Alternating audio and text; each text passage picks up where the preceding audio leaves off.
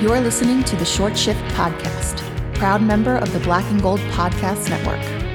You can support the show by leaving a comment and 5-star rating on iTunes, Apple Podcasts, Spotify, Player FM, Google Podcasts, or any of your favorite podcast platforms. Cynically acclaimed, incredibly online. And now your hosts, Thomas Nystrom, Andrew Johnson, and Ian Bonner. Enjoy the show. First one to one timer. Save Weber. Rebound loose at the top of the crease. Marchand score! Marchand! Marchand! In Game 7, and the Bruins win the series!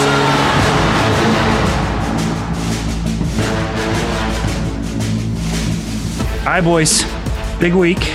I don't know if I've ever felt this bad coming out of going 2 out of 3 for a week. 2 wins, 1 loss. But it feels like we're like mourning this team right now. The goal differential for this week was 1.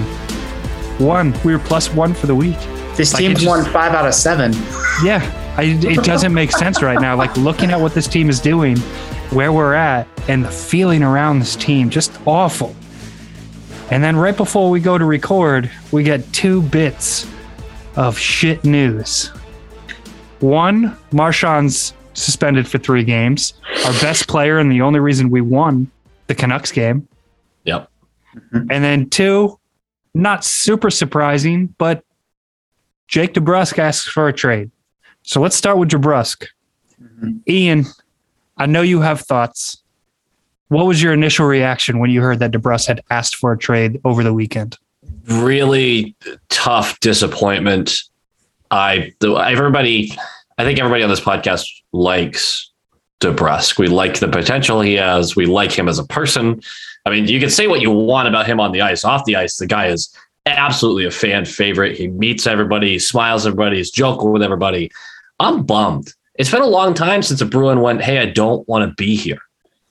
Right? Like that stings. And that's not something I always look at the player and go, well, fuck off then. Because I know, look, I get that feeling. And I know that there are people who feel like that. Some people close to the pod feel like that. But there's also that feeling of like, okay, we have done kind of wrong by you in certain situations. I think we can all agree with that. It's a bummer. It's a bummer to see a player say, I don't want to play for your organization.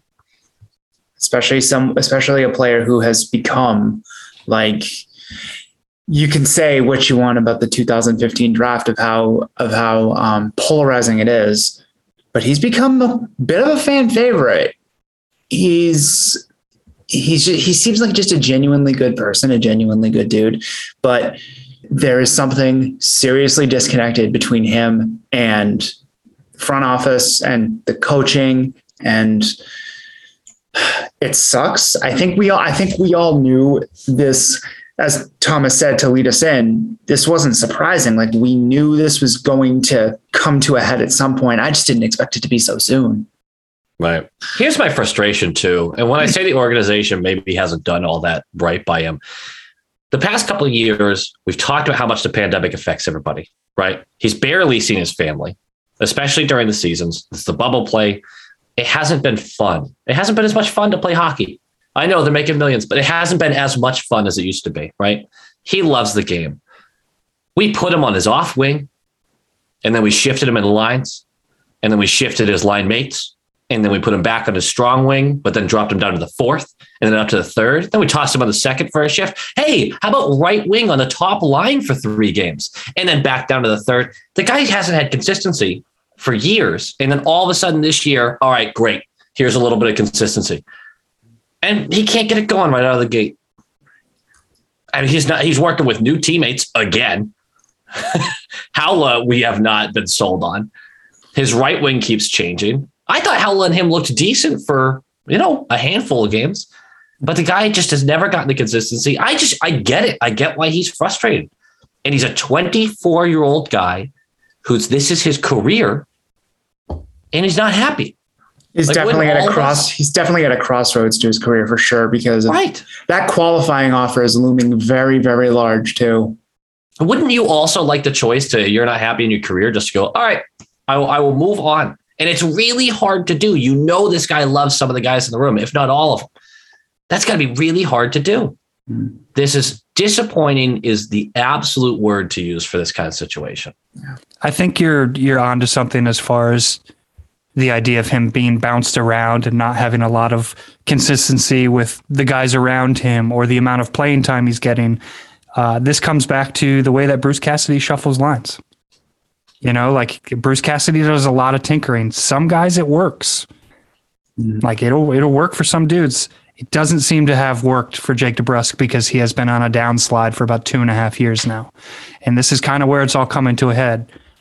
Reports say that he hasn't been happy for a little bit of time here and that this has been grumbled about behind the scenes, in the locker room, in the front office, whatever. It doesn't come as a surprise to me because it's very clear when Cassidy doesn't like a dude.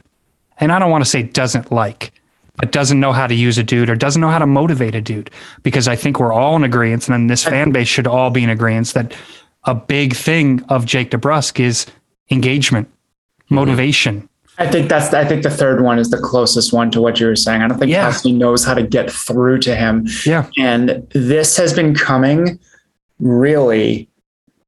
The front office knew about this from the moment where Cassidy said, me and Jake sat down on the exit interviews. We had a really long conversation. With that being said, do you guys think it was the right decision to keep him, to let him try to build up his own trade value, to try to keep him until the trade deadline? Or do you think that we should have moved on in the offseason? I mean, his value this offseason was nothing. We've talked about it so many times. His fan base has established that on Twitter. You either love Jake DeBrusk and you're like fangirling about the dude, or you're just willing to just call him out and be like, we expect better from him, and this organization deserves better than him, because he's shown us he's capable of doing it, but not on a regular basis. You know what I mean? So the idea of trading him this past offseason, I don't know what you would have gotten for him that would have satisfied this fan base. Yeah. So give him a couple of weeks. Let's see him build his value. Honestly, the first week or two out of the gate, dude looked good. Looked great. He looked like he was turning a corner. And then really, something happened. Maybe it was just a conversation that rubbed somebody the wrong way, and all of a sudden this dude's sitting on the 9th floor. And here we are. It is not easy to score 70 goals in this league. 70. 140 points. 140 points over 5 years. Is that a all-star player? No. But top 20 in the draft class, though. Right? The potential was absolutely there. Do you know how hard it is to move on from a guy like that?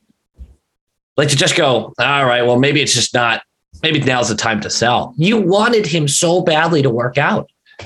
Look, maybe this isn't going to go our way. We'll see what happens. I don't think the return is going to be anything decent. But at the end of the day, you got to kind of admit there's a reason we held on. It wasn't stupid. Maybe it wasn't the right choice. But the way I see it at the time of making that decision made all the sense to me, all the sense in the world.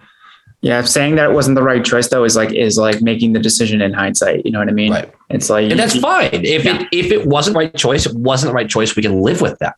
Yeah.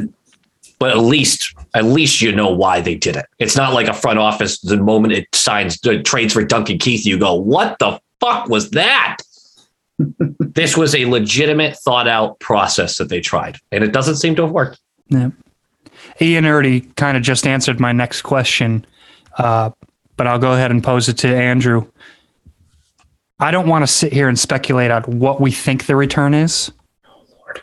But do you think they have the ability to get a good return, or is it only going to be a negative return here? I wouldn't say a negative return. I think it's entirely possible we get a my problem for your problem type of deal. Yeah.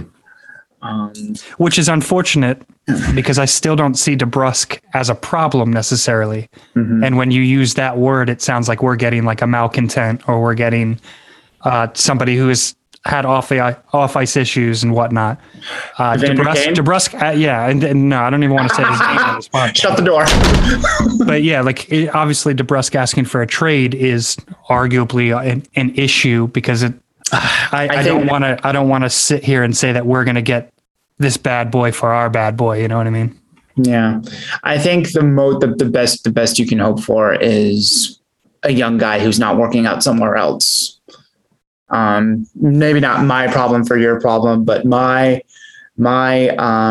what we expected for your, not what you expected. Yep. Like there's a guy I saw Ian was engaging on Twitter earlier, and a name that popped up that I'm not super high on, but he's had success in the past, who's only 22 years old and he plays for Anaheim, Maxime Comtois. Is that how you say that name? Oh yes. My God. I kept reading it going, nope, we better not talk about him.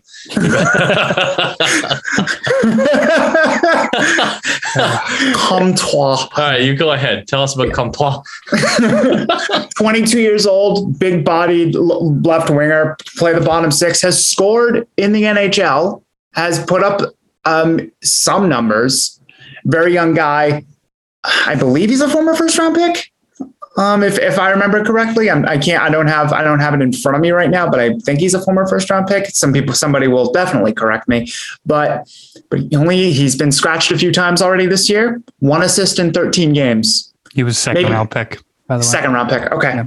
So something like that. A win for us would be a guy that has a higher ceiling than DeBrusk, and we just roll the dice, right? Mm-hmm.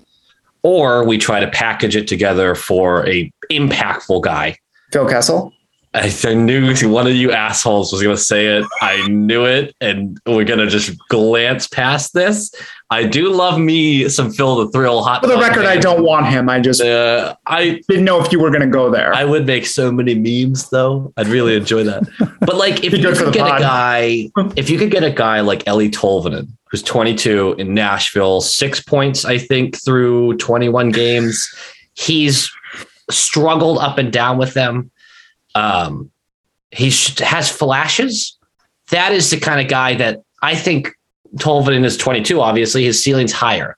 DeBrusk probably doesn't get that done, but that's the kind of situation. If I'm Sweeney, I'm looking for somebody with a higher ceiling that maybe we can squeeze an asset out of. I don't know if best case scenario is a 1-for-1 with the high window. I understand where you're coming from, but that also really fucking hangs this front office, particularly Don Sweeney, out to dry if it fails again. You know what I mean? So I think the best case scenario and what the front office should really look at is the idea of packaging. Put together the best possible package. I don't know what else that involves, and I don't even want to speculate because this news is so fresh. I have a feeling that this is going to be more of a topic that we can dive into a little bit deeper with speculation next week, but this is not ideal. I don't like the timing necessarily. I don't like the fact that it's kind of out, and not only out, but being acknowledged by Cam Neely. I was hoping that this could potentially be something that got dragged into the deadline. And because this, honestly, all this does is hurt his value a little bit more, because it's like, okay, this kid wants out. The team has to be motivated to move him. Cam Neely saying it kind of made it even more real, you know what I mean? Yeah. I think the other teams could pick up on whether or not it was real on this one. And they leaked it, if you can call it leaking it, but the agent had made the call to kind of get this out to make sure that, all right, look, you've known for months. You haven't moved him. We've bought into your plan to raise his value. You haven't moved him, and his value isn't up. Get it done. He doesn't want to be here anymore. Mm-hmm. And so you leak it knowing that, yeah, his value is going to go down, but you guys are going to be kind of forced to make more moves here. Yep. Or other teams are going to come calling more, if anything. Well, I think that's an important distinction. It was the agent that decided to bring it out. Yeah. It wasn't like this rogue media member. It wasn't Joe Haggerty with this scoop of the century type shit. Mm-hmm. And it wasn't the team just announcing like, oh, this guy said this. You know, it came from which I never agent. Understand why teams do that. Which is, exactly. I don't get that. No. But I think I would have felt better about it if Hags had announced it. I wouldn't have believed it. Exactly. That's why. I'd be like, oh, that's just him. That's just him throwing his kneel at the wall. I thought you were going to say wait around and The boom. I almost did. We can't do. Come on, that's low hanging fruit. That's not fair.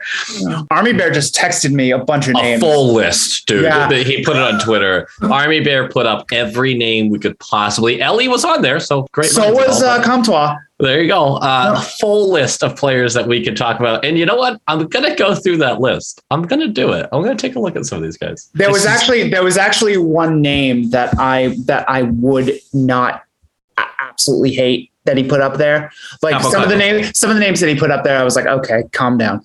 But there was one name up at the top, Dylan Strome. Yeah, I saw a couple people post about that actually. Mm-hmm. But I don't know.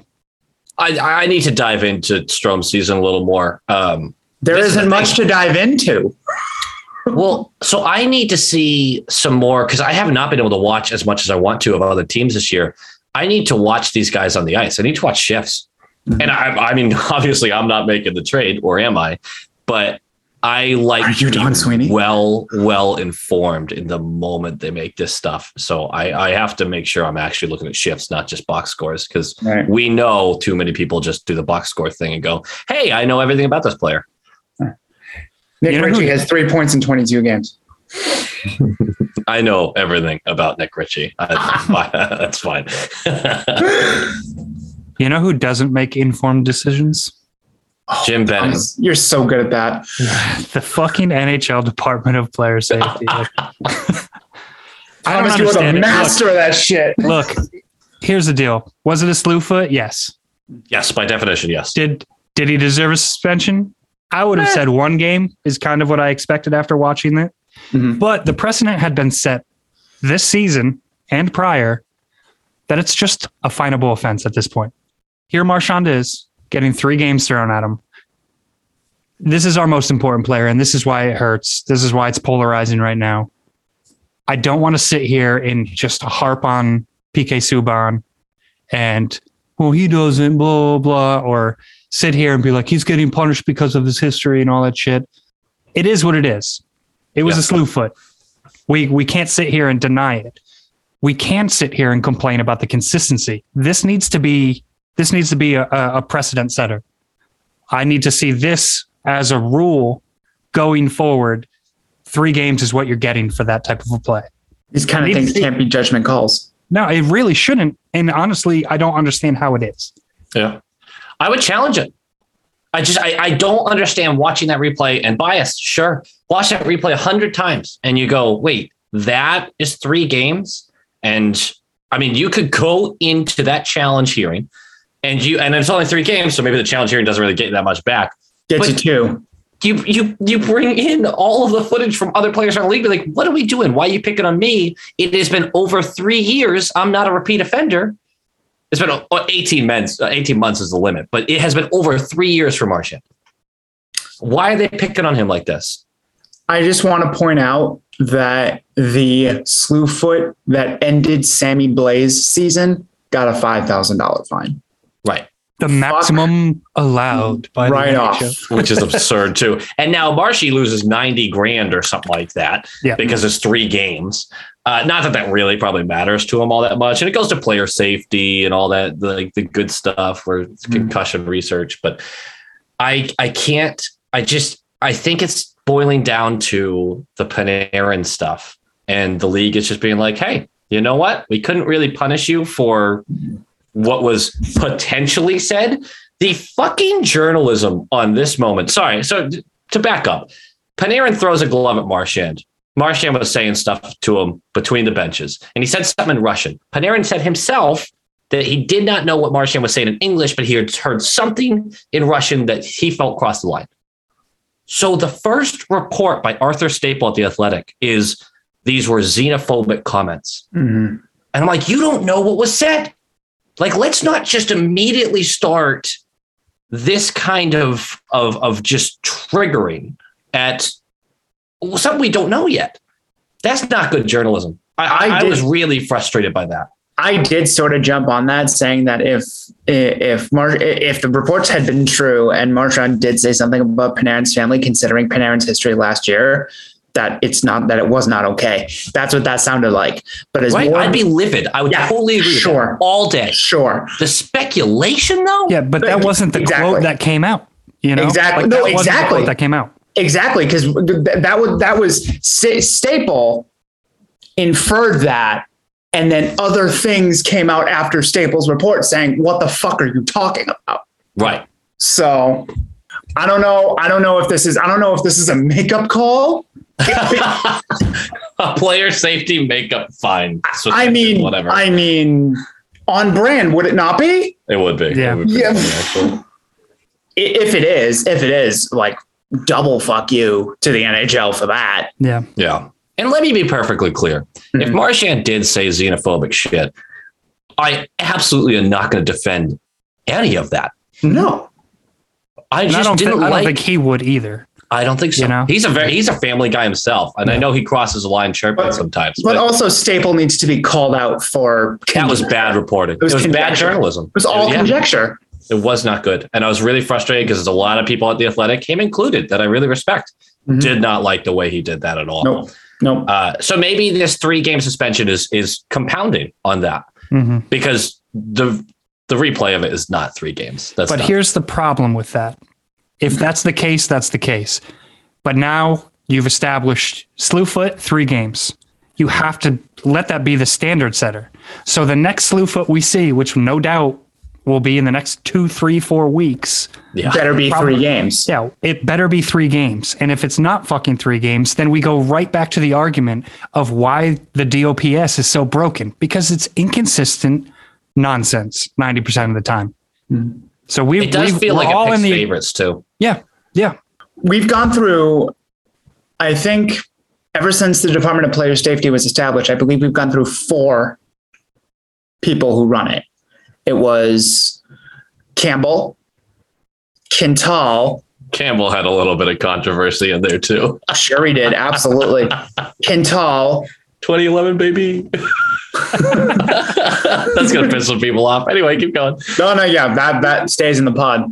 It was Campbell, Quintal. No, actually, I think it was just 3, Campbell, Quintal, and Paros. Yeah. And nothing has changed. Maybe, Campbell, Quintal, Shanahan, and Paros. Yes. That's right. That's right. Yeah. So, and it's been the same thing as for all 4 of them. So now please explain to me what does the head of Department of Player Safety do when they're all doing the same thing? Collect a paycheck. Look, it's a hard job. Yes. It's a hard job. We all admit that. Do you know what I would do? I would take this big whiteboard. I would write down every single infraction you could make that has to be reviewed by the league. And I would just put an amount of games next to it. And if something was egregious, I would look at it and go, does that feel absurd to me? And if it was egregious, a sliver of doubt in either direction, like egregiously, wow, why are we even doing this? Or egregiously, like, holy shit, that was terrible. If I have any sliver of doubt that it's egregious, I just go with the number I wrote on the board that I've kept on the board all fucking year. That is how I would run. And if it's a repeat offender, I just multiply it by like 1.3 or whatever the fuck it is. Like, it's not, we could really set a standard. It doesn't have to be, but it's guys that want to be in control. They want to have that ability to be like, you know what? I feel like this infraction is worth fucking whatever. It just feels like the guy who's running it is the guy who gets to spin the wheel, and that's all he is. Right. Why isn't it just somebody who has a fucking program and types in Slewfoot, non-repeat offender? Okay, that's a fine or a game. Takes a look at the review and goes, it's not that bad. If one, that's a fine. Yeah. Oh, that's a pretty blatant one that ended someone's season. That's a game. What? Why can't we do that? Maybe Marchand just takes that fucking suspension because Paros is, like a former Canadian and all that shit. But other former Canadians who are doing similar shit are just getting fined. Yeah, that's pretty fair, I guess. Yeah. What a good point. I know. Do I think this sinks the season? No. But I do want to ask a question. Sure. Who goes onto the production line? It's got to be Taylor Hall, right? I kept seeing people say Foligno, and I did not understand. I don't see Foligno. I love his effort and everything, but I don't want to see that. Maybe the answer is Hall. Maybe try to jumpstart him a little bit. Right. That's my thinking. And also, it would give us an easy opportunity, a non-questionable opportunity to see Taylor Hall's chemistry with Pasternak develop, perhaps. So there's kind of pluses on both ends of that. Other guys you can throw into that role that we've seen honestly before would be like a Craig Smith for that temporary bump up. Sure. I guess Smith played on the left side with us. I don't think I can't so. remember. He possibly not, but I don't know. I don't think you're wrong in saying Smith, you switch him up and just see what he can do over there. I think he's still capable. I mean, he did it in Nashville. I don't know if he's done it for us in the last year and a half, though. No, I don't think he's ever played on the left here, but he has to, like Thomas said, he did do it in Nashville. So he did everything in Nashville. He played center as well. Yeah. I still love Smith, by the way. I know that he hasn't had as good a season, but I think a lot of that was a great signing. Yeah, I think a lot of that is he's just been banged up because on the nights that he's healthy and he's flying, he's an engine and he's out there and he's something to watch and can create. And not for nothing, dude. One of my biggest pet peeves on this fucking team is the passing right now. Craig Smith is one of the only dudes that you see, if he gets some sort of clear shot, that dude's going to take it. And that's all I want to see, dude. I don't care. Like Ian, you said on the pod a couple of weeks ago, I don't care if you miss the net every fucking time. Just let it go. I think you were talking about Pasternak at the time. Let's took that to heart. They took that to heart against Vancouver where they missed the net every fucking time. But that's okay, dude. If you're shooting, I'm happy. I don't care, I agree. honestly. Hey, to be fair, the passing cross ice shit that I can't stand anymore. And this team just does it all day, looking for like the perfect pass to get an easy goal at the end. Get a fucking hard goal. That's all I want. You got one on the tying game, tying goal. You had like 8 people in a pile. The puck somehow did not go in on Pasternak's shot. And then you have Marchand just celebrating and then being like, oh shit, that's not in. I swear it was. I watched that replay 15 times. It looks like it hits the back corner. I don't understand how this, it doesn't matter to me. That's also the power play though. Right. So they're like, we haven't even talked about these games. I think everyone wants to talk about the other stuff more though.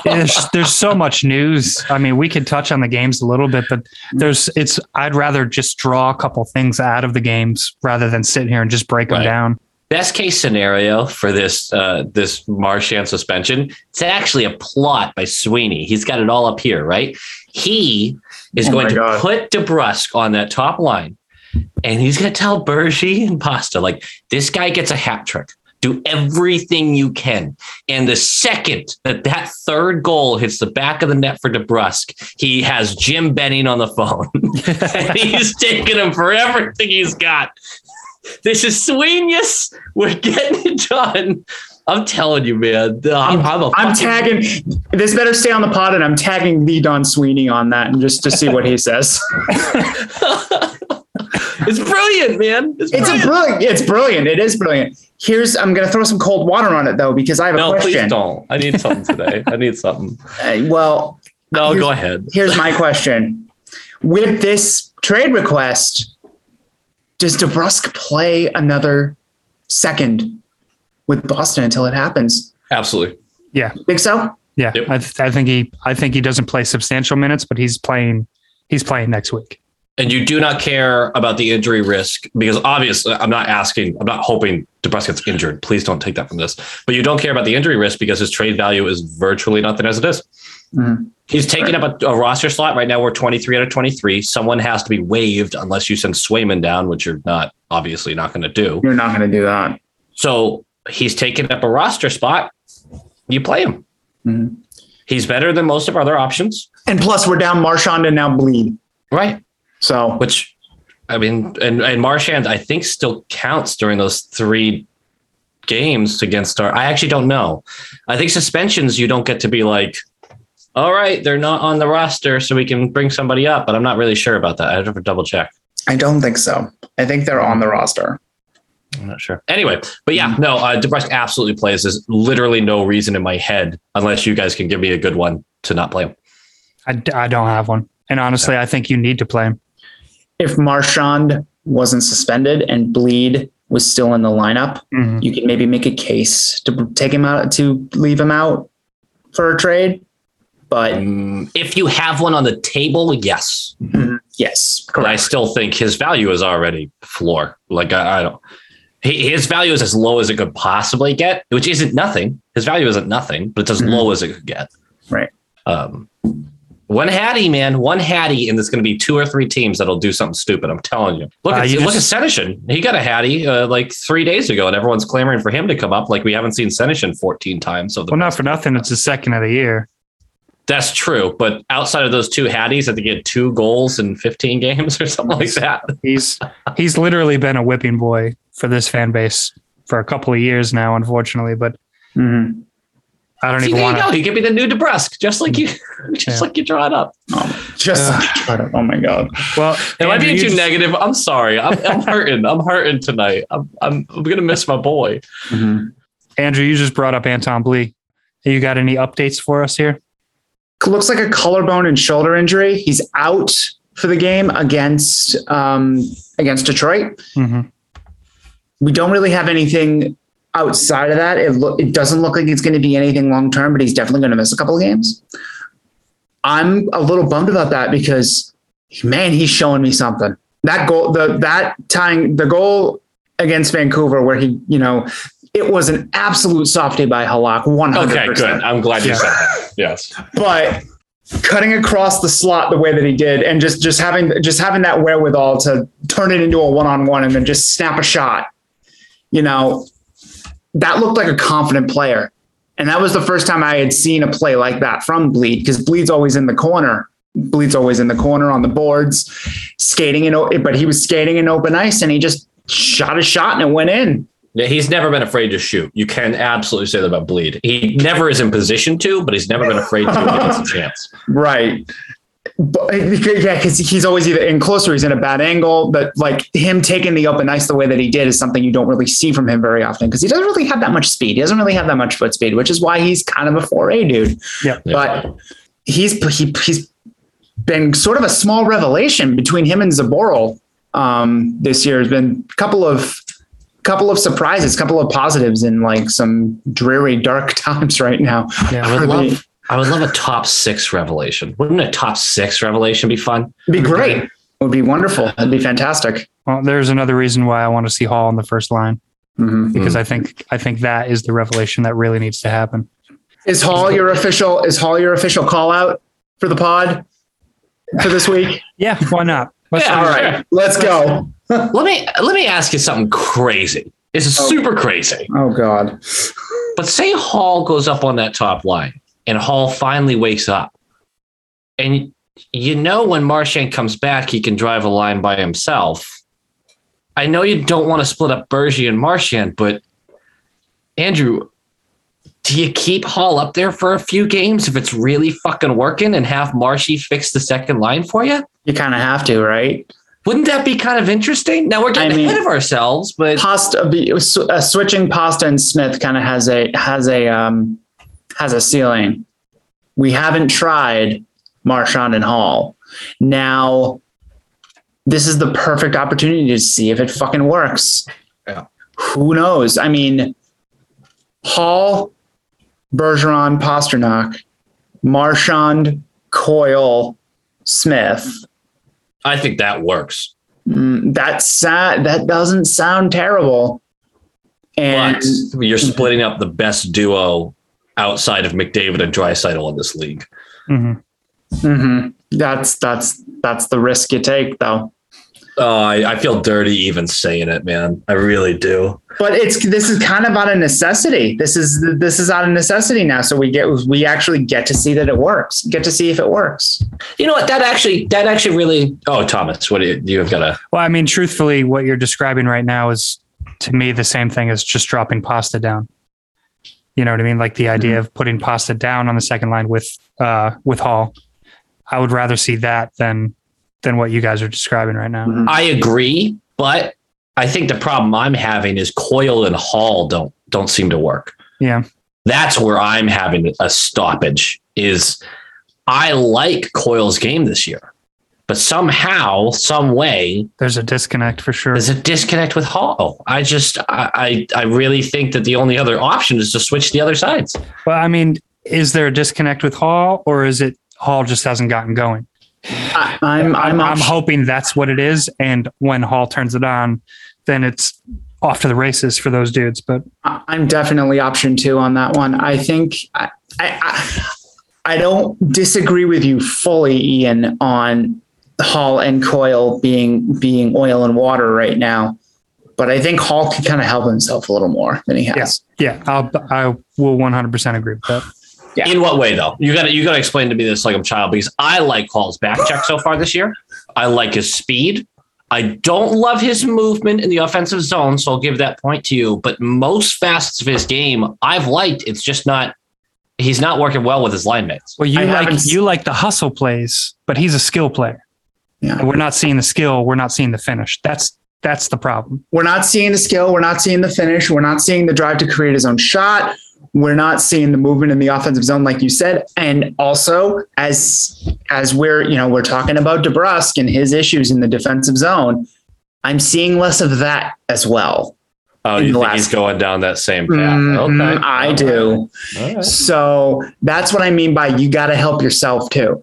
Like a prime example was the tying goal by Dryden Hunt in the Rangers game. Hall is drifting 5 feet back from Hunt when that rebound comes in. Motherfucker, back check. He was standing there. It's stuff like that. Yeah, that was a bad one. Now, So what we're talking about right now sounds like panic moves, right? Mm-hmm. It sounds like we're freaking out. And Thomas said it earlier that we won 2 games out of 3 in the week. Why do we feel so shitty? So we have 1 game left in this month against Detroit. Let's do something dangerous and assume we win that game. Do you consider, and I want to ask Thomas this first because Andrew and I talked a little bit about this. Mm-hmm. Do you consider this month a successful month, a failed month, or something in between? I don't want to say either way, so I guess I'd say in between, but I think what I consider this month is this is a wake-up call. This is a wake-up call for this team. There are things on this team that we really like, that we learned this month can work. Like the fourth line has been a definite positive for me. And even with a little bit of a rotation of the guys on that fourth line, we've gotten a little bit of consistency out of them, which is all you could really ask for from the fourth line. The wake-up call continues for me with Bergeron. He's had a couple of really good games. He's had some stable, okay games, but for the most part, he's kind of been invisible.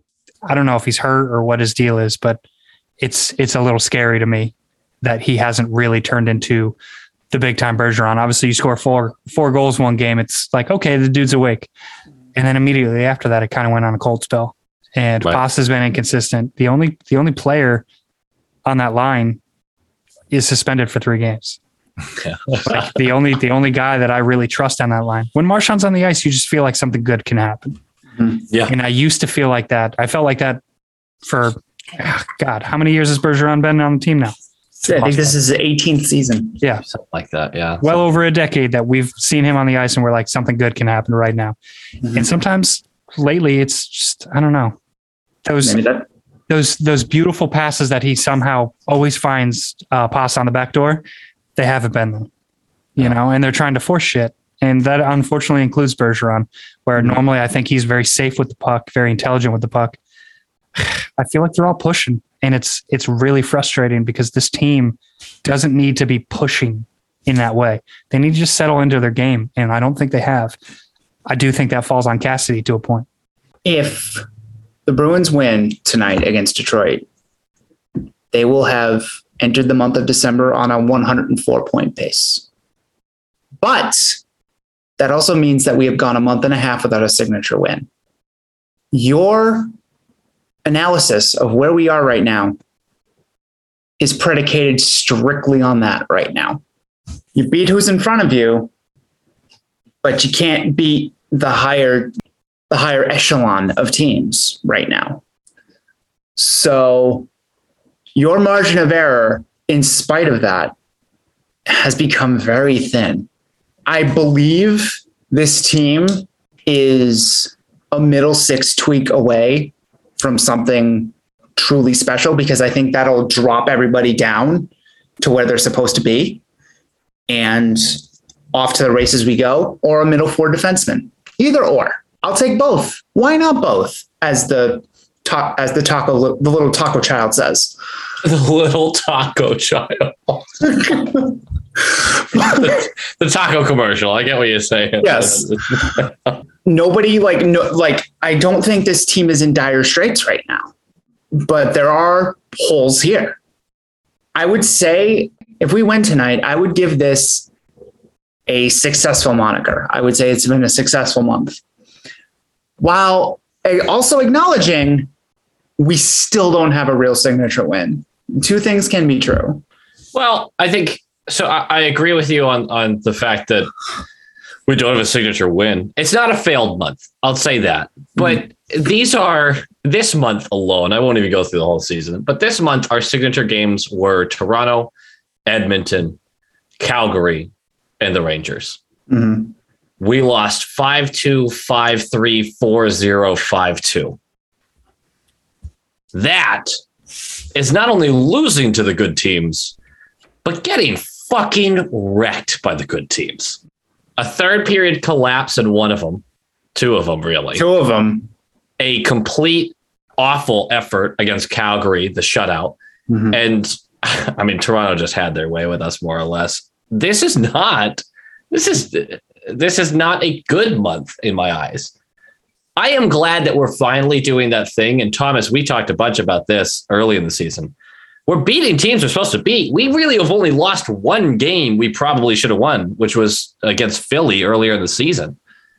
Every other team that we were like absolutely should have beaten, we beat, and some of them beat the brakes off of them. Yeah, and that Philly game is kind of looming large too, because man, Philly's in trouble. Yeah, they're struggling. I did feel like the Rangers was a winnable game, and they're a good team. They're a good team, but I felt on paper that we were better, and we did not play better. The no signature win thing is a little bit concerning, but not as concerning as how we seem to sometimes in between those hard games, we seem to play down to an opponent. Mm-hmm. Playing down to Vancouver the other night was unbelievably frustrating for me to watch. That was the most boring game I've watched. That was the most boring win I have watched. Not fun to watch. We were down by one goal for most of that game, and it felt like we were so out of it. Yeah. I've never watched a game like that before. Yeah. Maybe it was just post-Thanksgiving blues, knowing all of our stupid asses we're going to have to go back to work the next day. Yeah. I mean, yeah, that was probably part of it. Just the post-weekend malaise, realizing that the rat race begins yet again on Monday. But no, that was the weirdest. That was one of the weirdest wins. That Ian, bad dub. When's a dub? Like a bad dub. When's a dub a dub? It did feel like a bad dub. I will say though, you know who really didn't look great for most of the game, but did something that I've been longing for all season? Linus. Mark. Yeah. I was just about to ask you guys what your thoughts were. He looked like hell the first 30 minutes. Yeah. Rebounds on everything, scrambling. He looked still hurt. He was grimacing when he was standing up after that second goal. I was worried about his health at that point. He makes 36 saves on 38 shots and none bigger than the shorthanded breakaway right before we score the game-tying goal. Game-saving. That is a game-saving save 5-hole, which has been a problem for him. That is a confidence builder. We have not gotten the game-saving save from either of these goalies any game before that. The one that keeps us in a losing effort. That is a huge moment for that goalie. Do you start him tonight?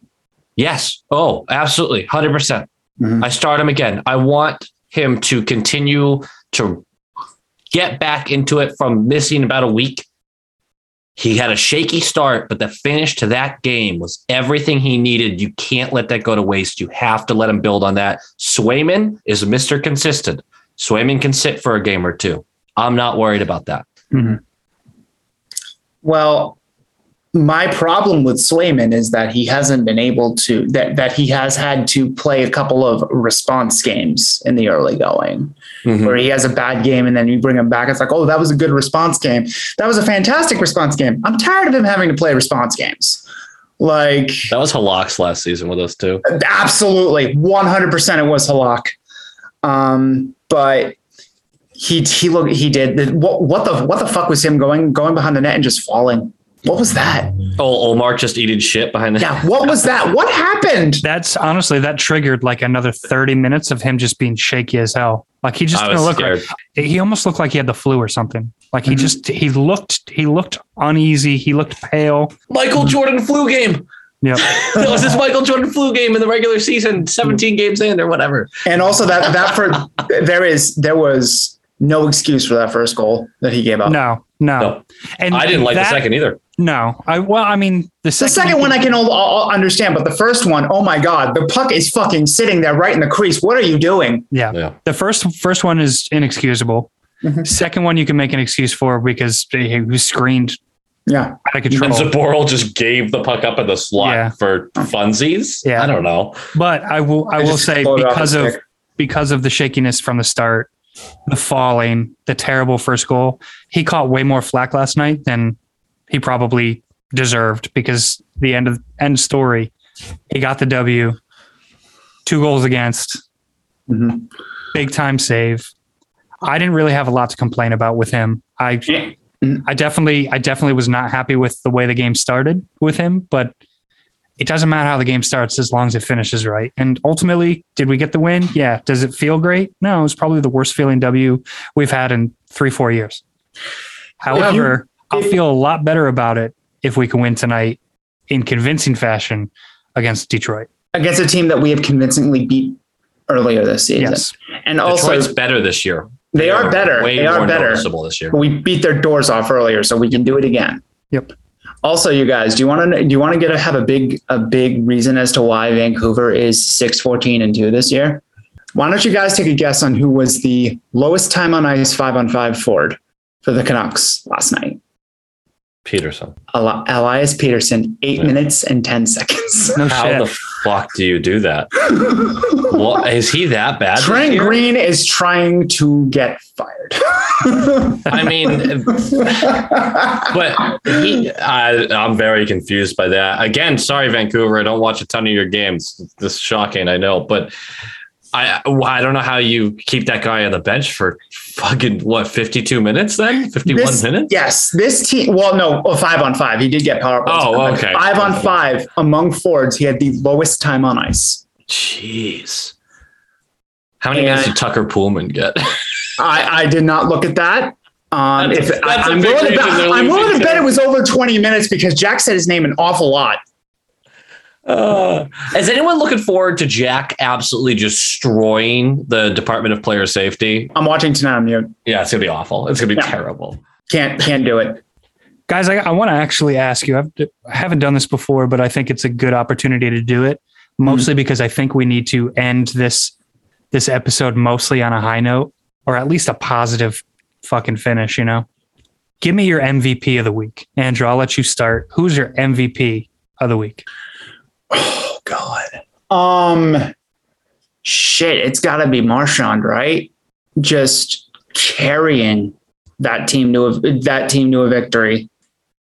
MVP this week, I'd say it's Marchand. With a honorable mention to Jakub Zaboral continuing to just be really fucking solid. Mm-hmm. Granted, that second goal wasn't great against Vancouver, but he's been very, very good. Well, I appreciate you taking the easy answer and then also squashing my answer at the same time. Yes. Ian, what do you got, brother? I'm going to go with Coyle. I think he's been very quietly doing everything he can to make the right plays. Let's be honest, it would be Marchand if it wasn't Coyle. I wish I had that answer available to me, but I don't. I think Coyle's been really good, and it's a bummer that there's been this disconnect that we've talked about. I'm not going to get back into it, but I really am happy with what he's been doing. And I think this week he showed that huge snipe in the Buffalo game, a really solid game against the Rangers, even though we got fucking shellacked. I feel good about him leading that second line. I hope they work out the kinks. Mm-hmm. I want to say Zaboral. Obviously, he did have that one awful play, but considering the playing time that he's getting now, considering his ability to move the puck forward, he's been a pleasure to watch, and he's maybe the best story that this team has right now from a positivity standpoint. He was double shifting in the third period of the whole game. Yeah. But which is great because all that means is, wow, Cassidy is looking at a young player and giving him a fucking chance. What the fuck? You gotta love to see it. If he gets behind the youngsters, this is what can happen. Mm-hmm. I'll give honorable mention to the goaltending. I thought Ian said off camera, Omar was quietly really good in the Vancouver game. He started real slow. He started real shaky. I didn't feel good about him, but the end result was positive. Additionally, I thought Sway in the Buffalo game was fantastic. The one goal he let up was fucking terrible. And then he shut it down for the rest of the game. Mm-hmm. Granted, it's against Buffalo, but you need to win those games. The games that you need to win, you need to go out and lay it. Like, just lay it down. Fucking dominate. I don't want to see any close games against bad teams. Mm-hmm. So tonight, I don't want to see a close game. I want to see another fucking blowout against Detroit. That said, let's get into predictions.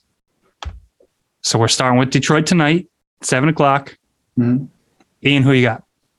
So I've got us, obviously, but I'm terrified of Lucas Raymond. So they're going to score a couple goals on us. It's going to be a 4-3 dub for the boys. Thank you. You stole my score. Hey, every single week I get one of you with that. Every single week. It's been Thomas 2 weeks in a row. Welcome to it, Andrew. I hate it. So I too am terrified of Lucas Raymond and Dylan Larkin and Moritz Seider. God, they have a lot of good players, don't they? Geyser plan. The Geyser plan's coming to fruition right now, but it's still a year away. Since Ian just wholesale yoinked my score prediction, I'm going to sort of change it up and give it 4-3 overtime win.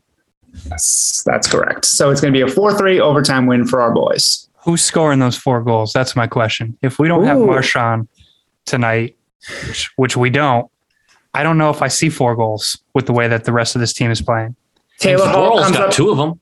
Zaboril's got 2 of them easy. What are you talking about? You take it, Zaboral. That's your tiebreaker right there. Zaboral is getting 2 goals tonight. I respect that, and I would love to see it. I would love, even though you're leading in our standings right now, I would love to see he's going to get benched. But we're not even sure if he's playing or not tonight. But if he gets 2 goals tonight, you automatically win this week. But I'm taking 3-1. Mm-hmm. And honestly, I don't so you're going to get 1 more goal than us. I think one of them's going to be an empty netter type situation. Mm-hmm. Like there's going to be an easy goal for us. No more tight games. Here's a tight game. Yep. I don't want to see a tight game, but I don't know, man. Our best player, period. Mm-hmm. Future Hall of Famer Brad Marchand is not in the lineup. So yeah, buddy. Then we move on to Thursday.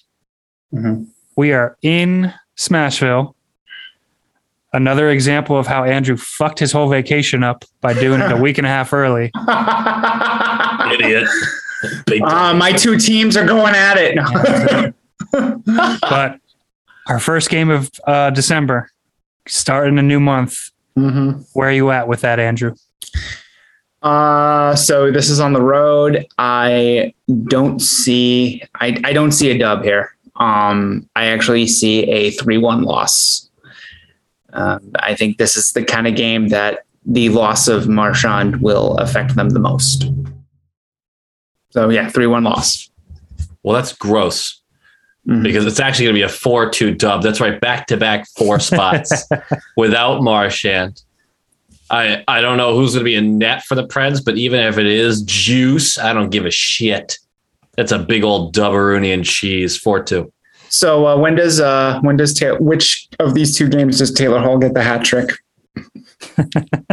DeBrusk is getting the hat trick in this one. Oh, is this the one where DeBrusk gets the hat trick and then forward Benning? God, I've made a Jim, are you fucking watching this? This is why we need to clip this shit so you can just put me on blast on Twitter. Look at this hat trick. Elias Pettersson. Let's go. DeBrusk gets a hat trick. He picks a cowboy hat and a catfish off the ice and skates off into the sunset, never to be seen in Boston again. Never to be seen yet he fucking retires. I just need one really good photo of that. I just need one really good photo. I'd hang it on my wall. It would be a t-shirt. It would definitely be a t-shirt. t-shirt. He's got a cowboy hat on. He's got the catfish on his arm, and then he's double fisting sleeves of Oreos. Fair enough. All right, Thomas, what do you got? Predators are a 500 team. Their last 10 is basically 500, 5-4-1. Mm-hmm. They're just as up and down as we're thinking that the Bruins are. The Bruins are a better team. The Bruins win 4-1. Ooh. Okay. Well, who's scoring those 4 goals if Marchand's not in? That's the beautiful thing about it. It's going to be the kids. It's going to be all kids. All kids. Including, if you count Howla as a kid, he's one of those goals. Okay. Revenge game. Love it. It's got to be one of those type of games. Howla, Freddie, Zaboral, and then what the hell? Pasta gets an empty netter. All right, Thomas. I don't even want to talk about this game. Lightning. We're home for the Lightning. I'm not going to watch that game, so I just don't want to see it anymore. We're home versus the Lightning. Lightning are good again. Still have one of the best goaltenders in the league. That's our loss for the week. We're going to end the fucking week on a stupid ass loss. It's going to piss me off until Monday Night Football. I think we lose 5-2. Ooh, another big loss to a good team. Yeah. Hate to see it. Yep. I think this is the one where we stop the Schneid. Schneid. 3-0 shutty. Allmark gets it. Just don't have it in me to do shutties after last week. I warned all of us, and I still went for a shutty. You know what? Andrew had 2. Yeah. And nothing worked out last week. Nothing did, even though we won 2 of the games. I know, dude. A shutty against a We've won 5 of 7. What is happening? I know. But hey, look, we talk about how the fan base doesn't feel good. None of us feel good either right now about this team. No, we're all guilty. This fan, right. We're part of this fan base. We're nothing special. We have the same feelings. Some of us are just a little bit less willing to just jump off a bridge with the tiniest inconvenience. But well, speaking of jumping off the bridge, I would be remiss if I didn't bring up one fan base that probably is dancing in the streets after wanting to jump off a bridge all season. A couple weeks ago, we had my buddy Chris Searle on, and he fucking called it, and he manifested it, and Sunday it happened. Marc Bergevin is dead. No, I'm just kidding. Yeah, my score for the Lightning game was 3-2 overtime loss. Thanks for asking, everybody. All right. Bergevin fired. Yeah, go on, Andrew. No, I jumped the gun a little bit. I apologize, Ian. That's funny. Yeah, I jumped the gun a little bit, but man, you want to end this on a positive note? What a mess. Jeff Molson tells Scott Mellenby that he's in line to be promoted, that they're looking for a replacement, says, no, just kidding. Mellenby resigns. Bergevin goes, what the fuck? You're interviewing my replacements? Yeah. And then the next day he gets fired. it happened in such like a Canadians way. It makes you feel better, doesn't it? I'm mad that they fired him because I wanted to see him stick around and fuck the team up a little bit more. Yeah. But the way that they did it was so incredibly on brand for how they've just run this organization for the last year, basically since the offseason. But they're 6-15-2 at this point. I honestly think them firing Bergevin is their first W of the year. Yes. Yep. Yes. So congrats, Habs fans, you fucking sons of bitches. Now you're on the upswing again. Well, I'm only rooting for Searle on this one. Basically. Yep. I just couldn't believe it. The 24-hour news cycle was just so unbelievable. It was poetry. When Why I saw, Like everything happened today. Why today? What is special about today? Yep. When I saw the news pop up, the Curb Your Enthusiasm theme song immediately popped into my head. It's That team up there is just pure comedy at this point. Mm-hmm. Yeah. And I'm sad because that's probably going to end if they hire, someone who knows what they're doing. Well, I think they already did that. Did they? No, they don't have a GM, but it looks like the GM is just going to be a glorified PR guy.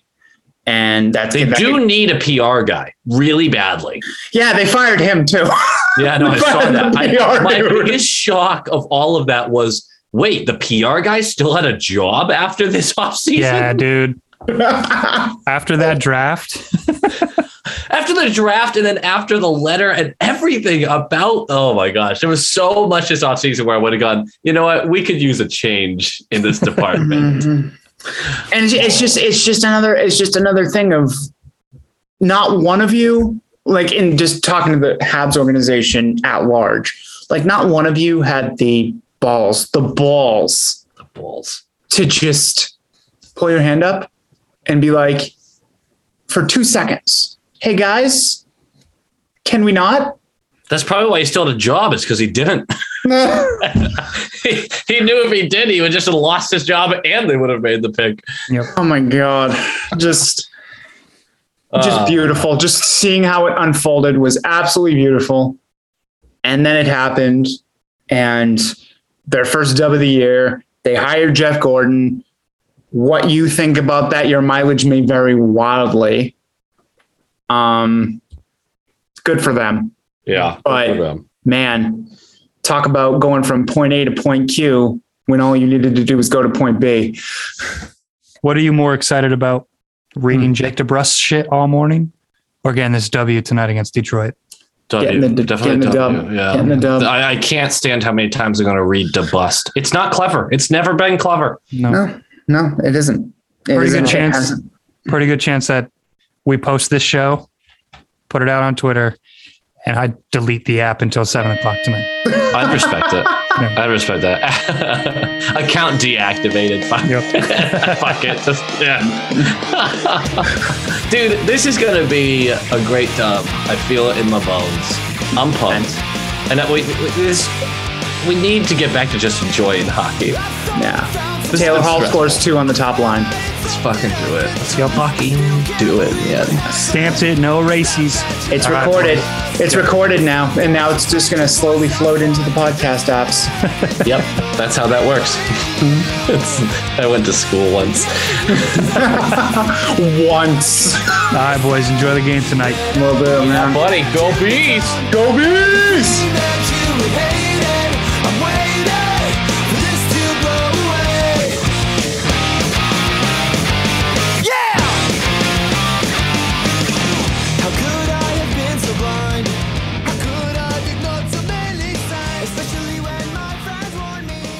How much of that is getting cut? All of it? Probably all of it.